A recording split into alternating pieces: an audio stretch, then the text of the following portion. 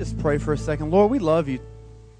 God, we bless you this morning, God. We thank you that you're just a good God. You're a God that sees us. You're a God that knows us, Lord. You know us better than we know ourselves. And Lord, a lot of times we do silly things, and a lot of times we run from you. But Lord, you're always there to bring us back. You're always there to restore us, God, and we just thank you for that. Lord, I pray that today is just a drawing time, Lord, that we would be drawn to you.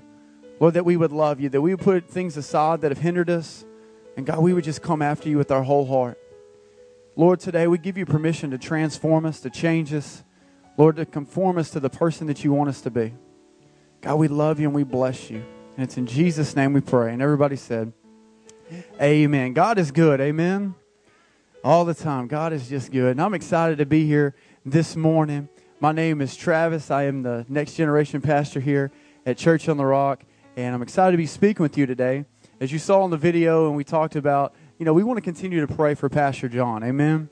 He's the spiritual covering of our house, man of God. And, we're just praying for rest, and hopefully he'll be back in the saddle next weekend, and all will be good. But seriously, as Miss Linnell said, the next, about 32 days, our team's going to be in Africa. So be praying for them. That's a big deal. It's mostly teenagers and young 20s that are going there to build a church in a Muslim world. That's a big deal. That's a big deal. $70,000 they raised to go to a Muslim world to live in tents for a month. Let me tell you, Jesus isn't afraid of dark places, amen?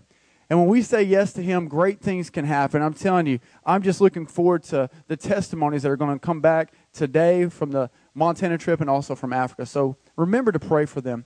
How many fishermen or fisherwomen do we have in the house this morning? Show of hands. Awesome. How many people have caught a big fish before? Yeah? It's like this big when you catch it, and then like that big when you start telling people about it.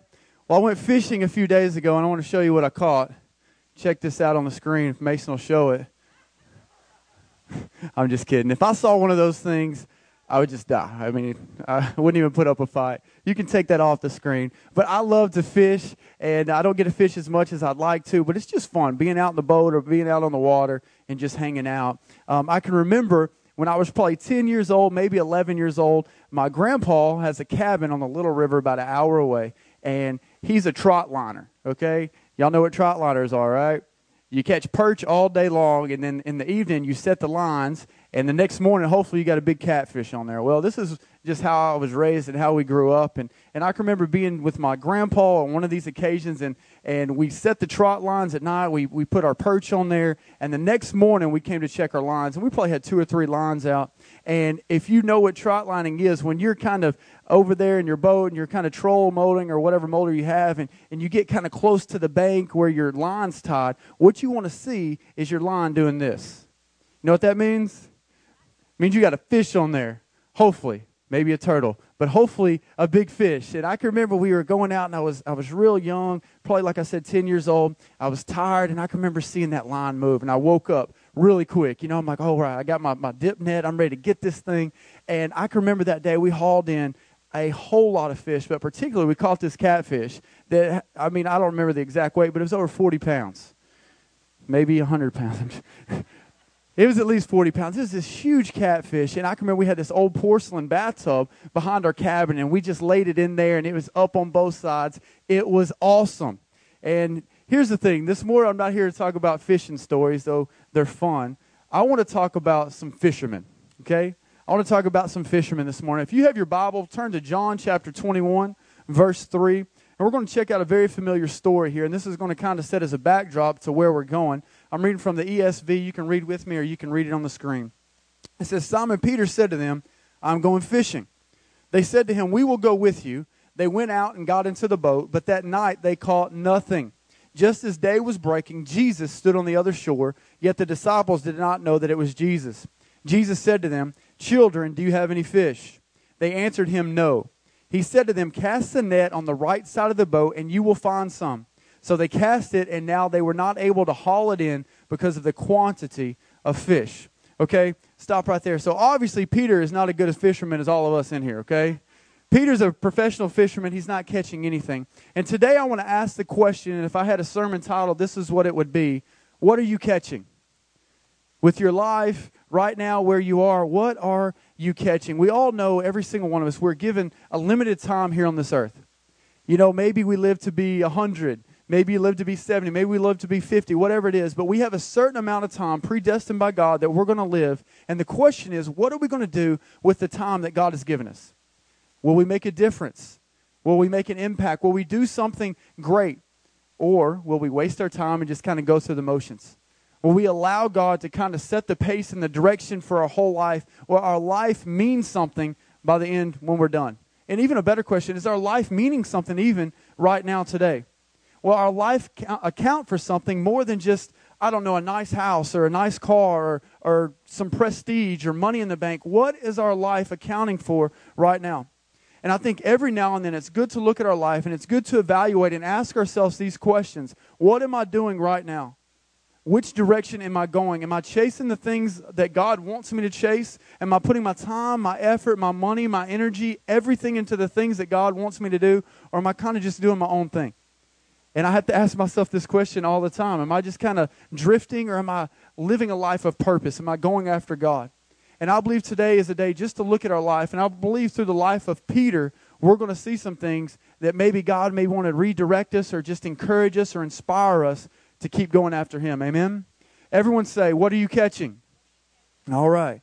Here we have Peter, and a lot of you, you're real familiar with this story, and that's good. But we have Peter, this is at the end of the book of John, along with the disciples, and we find them fishing. The problem is they're not having any success at all. I can't tell you how many days I've been in the boat or a bank, and I've been fishing all day only not to catch anything. Now, there's not a bad day when you're fishing, but if you're fishing and you're getting sunburnt, you want to catch something, right?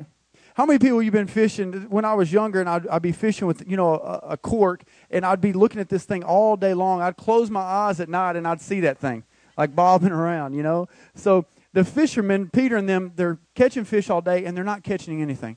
But Jesus shows up on the scene, and they start catching fish. Let me tell you, when Jesus shows up on the scene, things get better. Always. When Jesus shows up in your marriage, things get better. When Jesus shows up at work, things get better. When Jesus is walking with us throughout our life, Jesus just makes things better. So not only is Jesus the Savior of the world, the Messiah, the Redeemer, the Healer, Jesus also knows where to catch the fish, right? So now it's important to note what has just happened as we look at this story. I want to give you a little bit of background so we know where we're at. The greatest thing that the world has ever seen has just occurred. Jesus has just died on the cross for the sins of mankind. He's been buried, and 3 days later, He's rose again. Amen? And because of this, we have what? Salvation. We have freedom. We have deliverance. We have a relationship restored with God. What had been forfeited in the Garden of Eden has been restored through Jesus dying on the cross. And because of Jesus' death, burial, and resurrection, we have life. There's nothing that we can't overcome through the blood of Jesus. Sin, addiction, depression, we can overcome it because we serve the overcomer, right? So Jesus has just been raised from the dead, okay? And immediately, He heads for the Sea of Galilee. It's amazing how deliberate Jesus is. Everything that Jesus does in your life and in the earth is deliberate. Nothing is happenstance that Jesus does. Jesus isn't just showing up walking by the sea because He wants to skip some rocks, okay? Jesus is very deliberate in everything that He did. Jesus isn't just sitting at a well, and just waiting for something to drink. He's waiting for the woman. Jesus isn't just going through this particular town because He just likes this town. He's waiting on the man to come running up there because his son is sick, right? Jesus doesn't just go to Bethsaida because He wants to go there. Everything that Jesus does throughout the New Testament, throughout your life, is very, very specific. He has a specific thing He's doing in your life, even right now. We need to understand that. He doesn't just wander to the Sea of Galilee. Jesus is on the bank of the Sea of Galilee, and He's yelling to some guys fishing, and He gives them some advice. Okay, now this passage of Scripture should sound very familiar to you, not because you've read it several times or I just read it, but because about 3 years earlier in the life and the ministry of Jesus, we have a very, very similar passage, and I want to read it. If you have your Bible, turn to Luke chapter 5. Luke chapter 5. This is basically a parallel of what's just happened, except it's 3 years earlier. I want you to check this out. It says, on one occasion, while the crowd was pressing in on Him to hear the word of God, He was standing by the lake of Gennesaret, or the Sea of Galilee, and He saw 2 boats by the lake. But the fishermen had gone out of them and were fishing, or were washing their nets. Getting into one of the boats, which was Simon's or Peter. He asked him to put out a little from the land, and he sat down and taught the people from the boat. And when he had finished speaking, he said to Simon, "Put out in the deep and let down your nets for a catch." And Simon answered, "Master, we've toiled all night and took nothing, but at your word I will let down the nets." And when they had done this, they enclosed a large number of fish, and their nets were breaking. All right, we can stop right there. This is actually 3 years earlier than where I started with the text this morning. We have Peter, we have Jesus, same body of water, and Peter's catching nothing. Okay? Can you say deja vu? It's like the same picture again. Peter is doing what Peter did best. Okay, as we have two accounts, he's not a very good fisherman from what I can see, but this is what he did. He was a fisherman. This was his job. This was his daddy's job. This was his granddaddy's job back in the day, and even in Middle Eastern culture today, what your dad did, that's what you did. If your dad was a fisherman, you were going to be a fisherman. If your dad was a stonemason, you would come up, and that's what you would do. Praise the Lord, we live in a nation where we have the freedom to become whoever we feel God wants us to be. Amen? That's awesome. But back in the day, your dad was a fisherman, so you're going to be a fisherman. Okay, this is how he supported his family. This is how he paid the bills. But like I said, honestly, from these two accounts, dude's not very good at fishing. Okay, either way. The first time Jesus finds he's not catching any fish, the second time he's not. So Jesus in the first scripture, he's looking at the sea. He's looking for someone. He's already resurrected. He's looking for Peter. The last scripture that I just read, he's at the sea, and he's looking for someone. He's looking for Peter. Two different accounts, 3 years apart, of basically the same thing. Same location, same person he's looking for, and the same guy's not catching any fish. Jesus shows them how to catch fish. It's the same picture, okay? We need to answer this question. Why is Jesus looking for Peter to begin with 3 years earlier? He's looking for followers. Jesus is looking for disciples. Jesus was looking for 12 special guys that would change the world. 12 special guys. Do you know that we're here today because of these 12 special guys? We're here today in 2013 because 12 men decided to follow one man, and they caught a hold of what Jesus did in their life, and they changed the world. That's a big thing.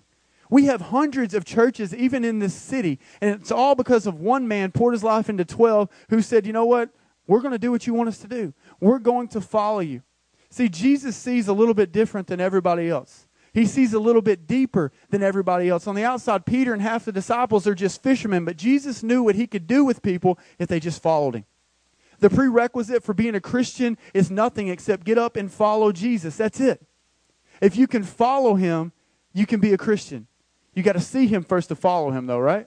That's why we pray. That's why we read our Bibles. And then we follow Jesus. Jesus knows what he can do with our life because he created us. He knows us. And he knows the potential inside of us if we will just follow him. Check out the first thing that Jesus says to Peter after he tells him how to catch some fish. Luke 5:10. It says, "And Jesus said to Simon, 'Do not be afraid. From now on you will be catching men.'" Say men. And the next verse, "And what they had brought in their boats to the land, they left everything and they followed him." So the first thing he says to Jesus, Jesus tells him two things. First time Peter sees Jesus, tells him two things. Number one, where to catch the fish. Number two, he says, you're not going to fish for a living anymore, Peter. You're going to catch men. And again this morning, I want to ask every single person in here, with your life right now, how you're living, what are you catching? What are you catching? Okay? I think it's important that we catch this. Jesus is telling, a grown man, most theologians think he's 18, 19, or 20 years old. He's saying, hey man, you're not going to catch fish anymore. You're going to catch men instead. What does that mean? It means this: the life that you had before you met me, Peter, was not bad. It was okay. It was a good lifestyle. But it was a lifestyle that you had made for yourself. It's not bad. Your job, your career isn't bad, but your calling is bigger than just a job, Peter. But Peter, you're not going to catch fish anymore. You were made to catch men. I'm about to give you a life that's so much more rewarding and fulfilling than just a job. You're going to come after me, and you're going to catch men. But for this to happen, you got to throw your nets down. You're catching the wrong thing, and you've got to follow me immediately. That's a big deal. The disciples following Jesus was a big deal. Can you think about this? A man comes up to you, hey, come follow me. The Bible says that the disciples left, and they followed this man. This is amazing. Let's think about it for a second. This could be really scary. Has anybody, God ever asked you to do something that's kind of scary? Go on a mission trip. Write a tithe check. I mean, come on. But when we follow him, it's so rewarding. You have done something your whole adult life, talking about Peter, and then some guy comes up to you and tells you to give it up. It's amazing how so many people that we read in the Bible, great men and great women of God, God called them out of their current lifestyle into something different. He called some of them to leave their home, to leave their job. Some of them even to leave their family at times. You remember Noah, you remember Abraham, Esther, Moses, all these people. But God did something so transforming and amazing in their life. I'm telling you, when we follow Jesus, it's not going to mess us up. It's going to help us. If you want to do something great for God, I want you to listen to me this morning. You have to follow Him. If you want to do something great for God, you have to follow Him. Heck, if you want to be a Christian, you have to follow Him. And I think over the years we've dumbed this down. A lot of times, even in the church world, Jesus is not a politician looking for votes. Jesus is Almighty God looking for people that will follow Him, not just fans. And I think we have a lot of times, even in the church world, we have people that are fans. Like we're a fan of the Texas Rangers, or we're a fan of the Dallas Cowboys sometimes. And we're fans. But Jesus never called us to be fans. He said, I want followers. Jesus had multitudes of people that followed Him into cities, right? He had all these people that wanted a miracle, all these people that said, yeah, Jesus, you're awesome. Remember when He came in before He was crucified? Everyone's there giving Him a big party. How many people stayed with Him to the end? Even the disciples ran off. Jesus is looking for followers. And I think we need to evaluate our life and look at our life. Am I a follower or am I a fan? Am I following Him? Because when I follow Him, that means wherever He goes, I'm following. That doesn't mean I go do my own thing and then ask Jesus to bless me. And I think if I could characterize the Christian world a lot of times, even in my own life, I want to do something and I want Jesus to bless it. God, I'm going to go do this. Please bless me.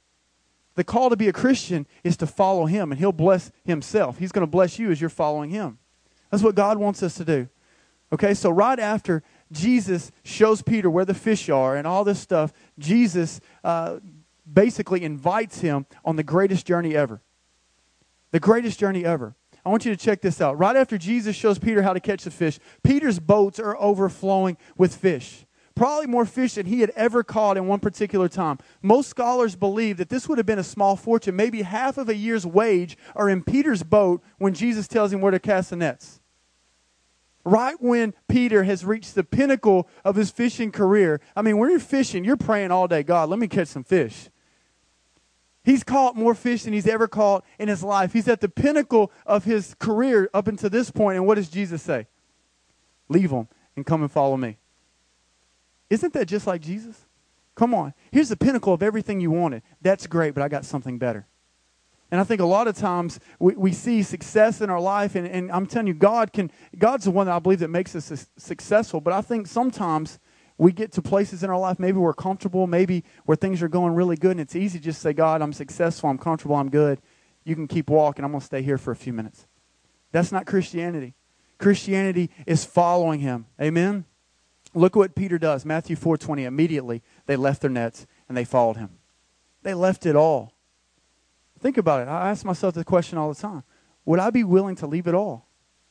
I think it's a good question to ask. Would I be willing to give everything to God? Would I be willing even to read my Bible and pray every single day is a good question. This would be like you're drafted. You're a great football player. And you're drafted in the first round, first pick overall. And you feel the Lord saying, hey, I want you to go do X, Y, or Z. Go be a teacher. Go be a missionary. You're guaranteed millions of dollars and you leave it behind because there's something greater. Okay? To follow Jesus, catch this, it costs something. To follow Jesus, it costs something. It always has. Jesus didn't need Peter's fish. Jesus doesn't need our money. Jesus wants our heart. That's what He wants. Christ calls us to make a decision. Luke 14:27. You can put that on the screen. It says, whoever does not bear his own cross and come after me cannot be my disciple. For which of you, desiring to build a tower, does not first sit down and count the cost, whether he has enough to complete it? So therefore, any one of you who does not renounce all that he has cannot be my disciple. That's heavy. Go back to verse before this, Luke 14:26. This is Jesus' words. If anyone comes to me and does not hate his own father and mother and wife and children and even his own life, he cannot be my disciple. And I'll be with you. I'll be honest. That's a hard scripture. I've read this through so many times, and I'm like, man, I think the transcribers messed up on this. Jesus wants me to hate something? Come on. This doesn't make sense, and it's easy to overlook. Just a few months ago, I was listening to a guy, and I just caught a revelation of what this means. Jesus isn't telling us to hate our wife and our kids. Throughout the Bible, Jesus tells us to love. But what this means is this. We should love God so much. Our love for God should be so high that our love for everyone else looks like hate in comparison. Let me tell you, I love my wife with all my heart. We're having a baby here in about 6 or 8 weeks. I'm excited about it. As much as I love her, my love for God should make my love for my wife look like hate. And I'm telling you, that caught me between the eyes. Jesus is not calling us to just love Him like we love something else. He's calling us to love Him with a deeper love. And the only way we can do that is to catch a revelation of His love for us. Read, pray, see how He loves us. See how He's working in our life. So Peter gives up his life as a fisherman and he goes on the greatest journey of all times. For 3 years he walks with Jesus. How many people think that would be amazing? To walk with Jesus, literally. Peter's walking with Jesus for 3 years. He's a disciple. He sees Jesus open blind eyes. He sees Jesus reach out his hand with a man with leprosy and it's healed. He sees Jesus, on the Mount of Transfiguration transform. He hears the Sermon on the Mount. Not only is he walking and seeing Jesus do all this amazing stuff, he's a part of it. Peter walked on the water.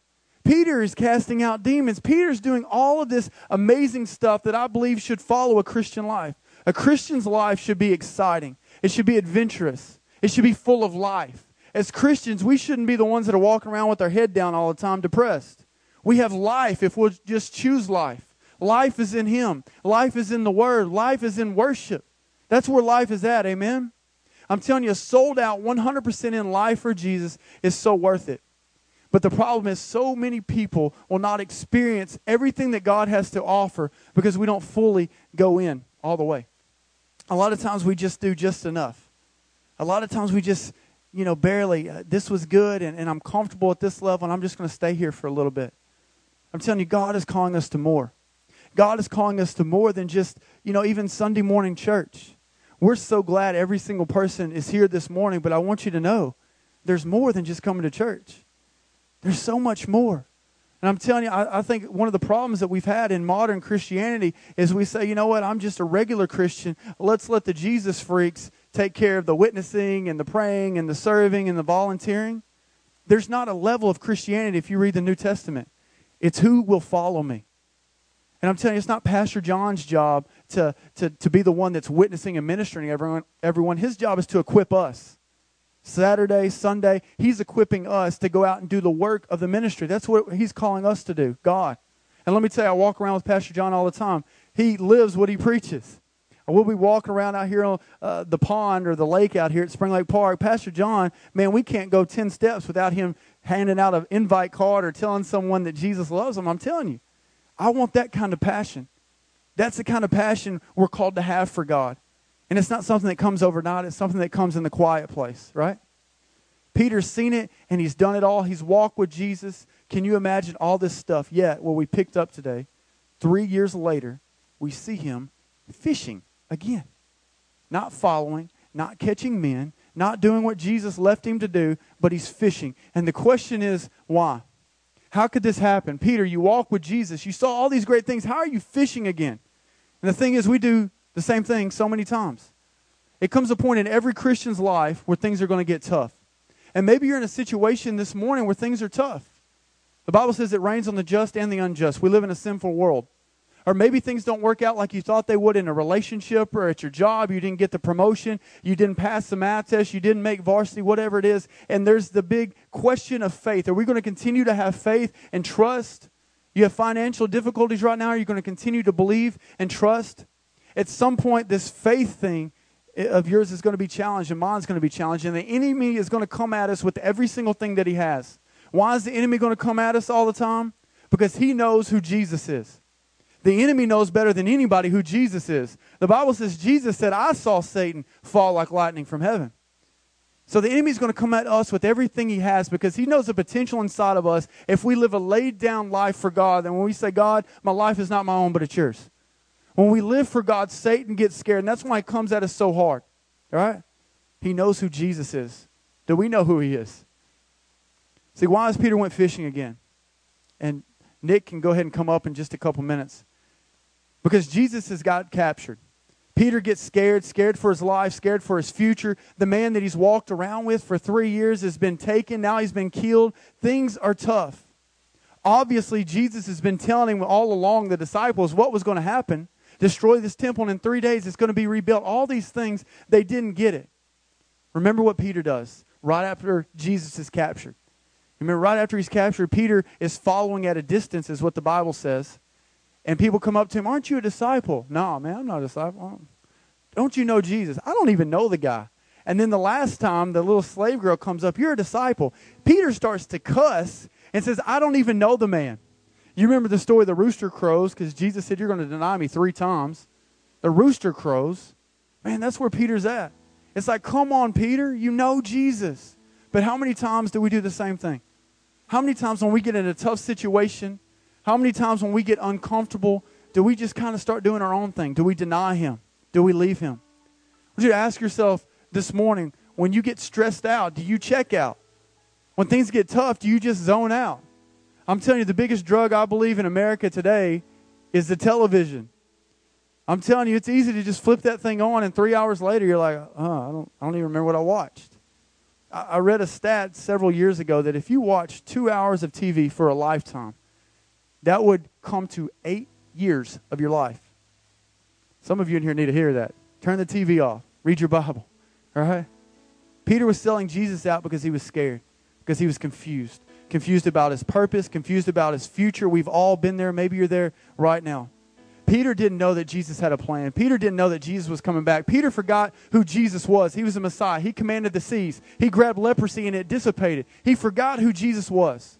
So what does Peter do? After 3 years of following him so close, he gets in a boat again, starts fishing, and isn't catching anything. Let me tell you, when you've been going after God and you start taking steps back, it's not fulfilling. You're not successful. It doesn't feel rewarding. I believe that Peter going back to this boat is a picture of normal. You may be a teacher, you may be a nurse, you may be a businessman, you may be a student, you may be a stay-at-home mom, you may be owning your own business and have millions of dollars in the bank, but you were not called to be normal. We were called to have a passionate love affair with God.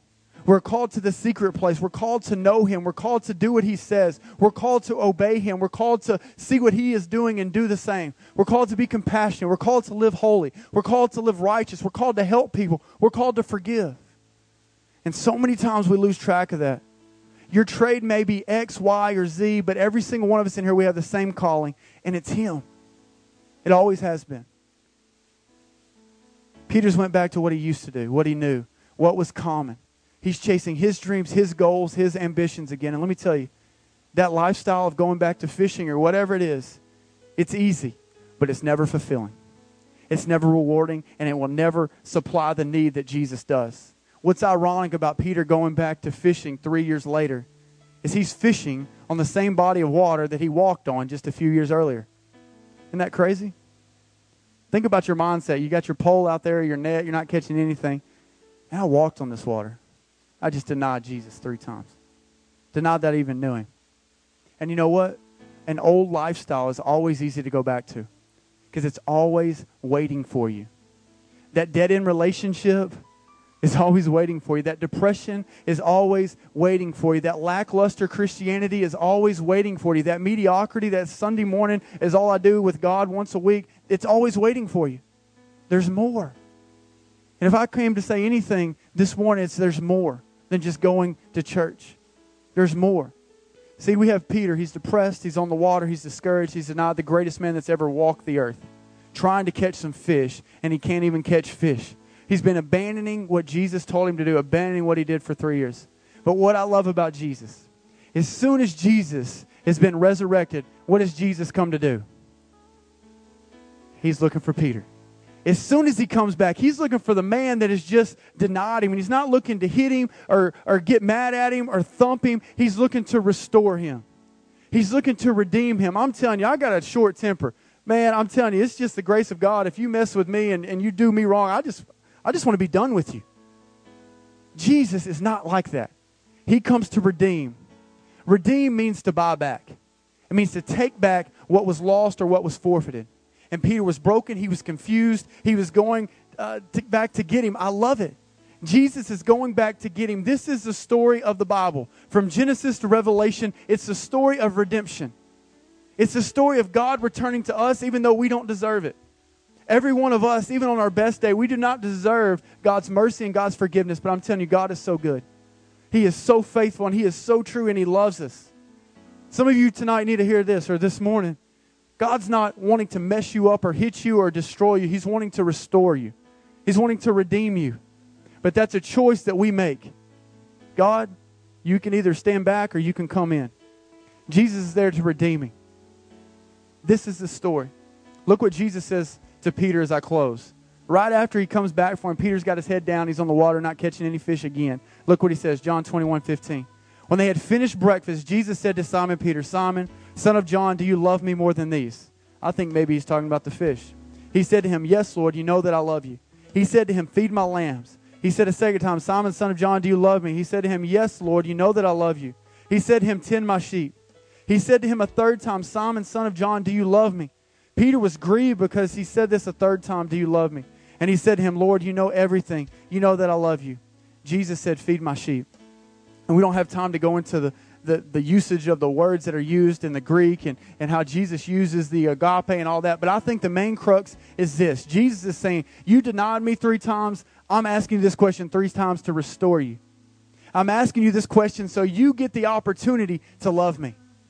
Do we understand the opportunity that we have to love God? We get to love Him. The greatest man, the greatest thing ever, we get to love Him. What else does Jesus tell Peter in this dialogue? He says, feed my lambs, feed my sheep, feed my sheep. He is basically saying, Peter, your mission is not to catch fish, it's to catch men. Jesus came to reaffirm His love to him, and then He said, I want to remind you, Peter, of your mission.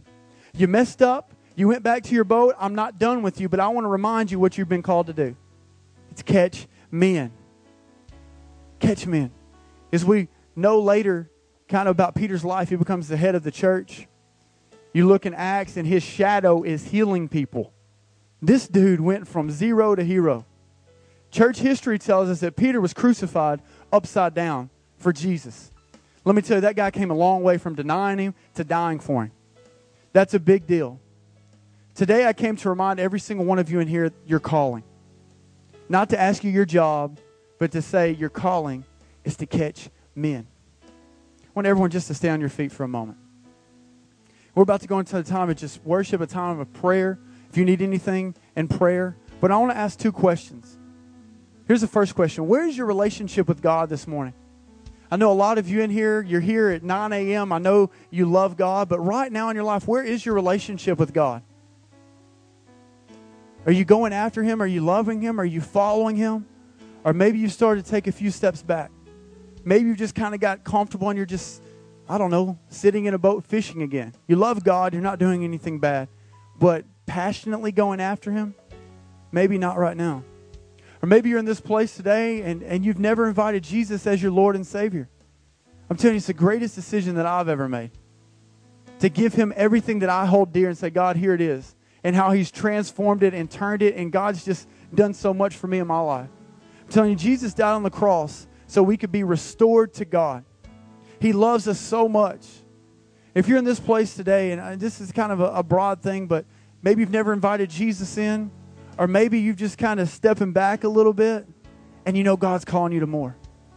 I'm telling you, today is your day to say, Jesus, come and do what you do. Come and rescue me.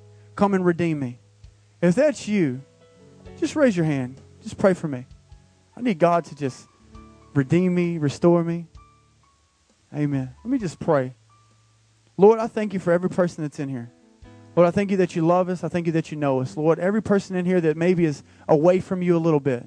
Lord, I pray that we would let you come restore us. We would let you come redeem us. God, we thank you for your grace. Lord, anybody in here that's not saved, Lord, I thank you that your word says if we just call on the name of Jesus, we'll be saved. Lord, I pray that we would put our whole trust in you, that we would follow you with everything that we have in Jesus' name. And here's kind of the last question. And this is the point of the whole message. Are you catching fish? Are you catching men? And what I'm asking is, what is your life all about? Is your life all about you? Is your life about following Him? I'm not asking you what your job is. I'm asking you what you're catching. Catching men means that we're doing what God wants us to do. We're loving people. We're living a lifestyle that honors God. We're discipling people. We're loving on people. We're doing the things of the Bible. We're being compassionate. We're showing mercy. Are we doing those things in our life right now? Because I'm telling you, we live in an American culture. It's so easy to get sidetracked. But Jesus today, I believe, wants to encourage us. Just like he said to Peter, hey, your calling is men. The people at your job, the people at your work, the people at your school, that's your calling. You may get a paycheck, and that's good. That's a secondary thing. The first thing is making men disciples, right? The secondary consequence may be getting all A's or whatever, but the reason that you're at your school is to catch men. Here's what I want to do. I just want to pray just a grace over everyone that we will be stirred to catch men. And during this prayer, I want my prayer team to come up.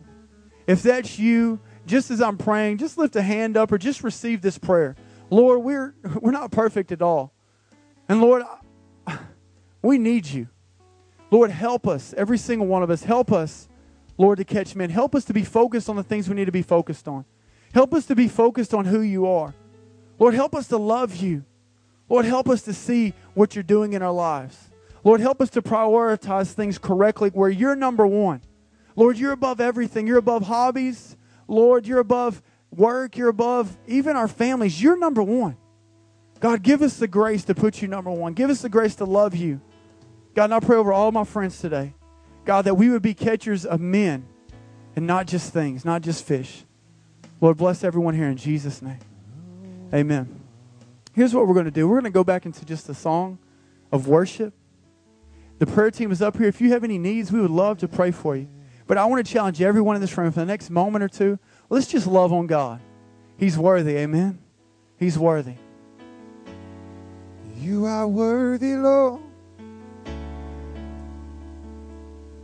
And when I think about the Lord, how he saved me, how he raised me, and how he filled me with the Holy Ghost, how he healed me to the uttermost. And when I think about the Lord,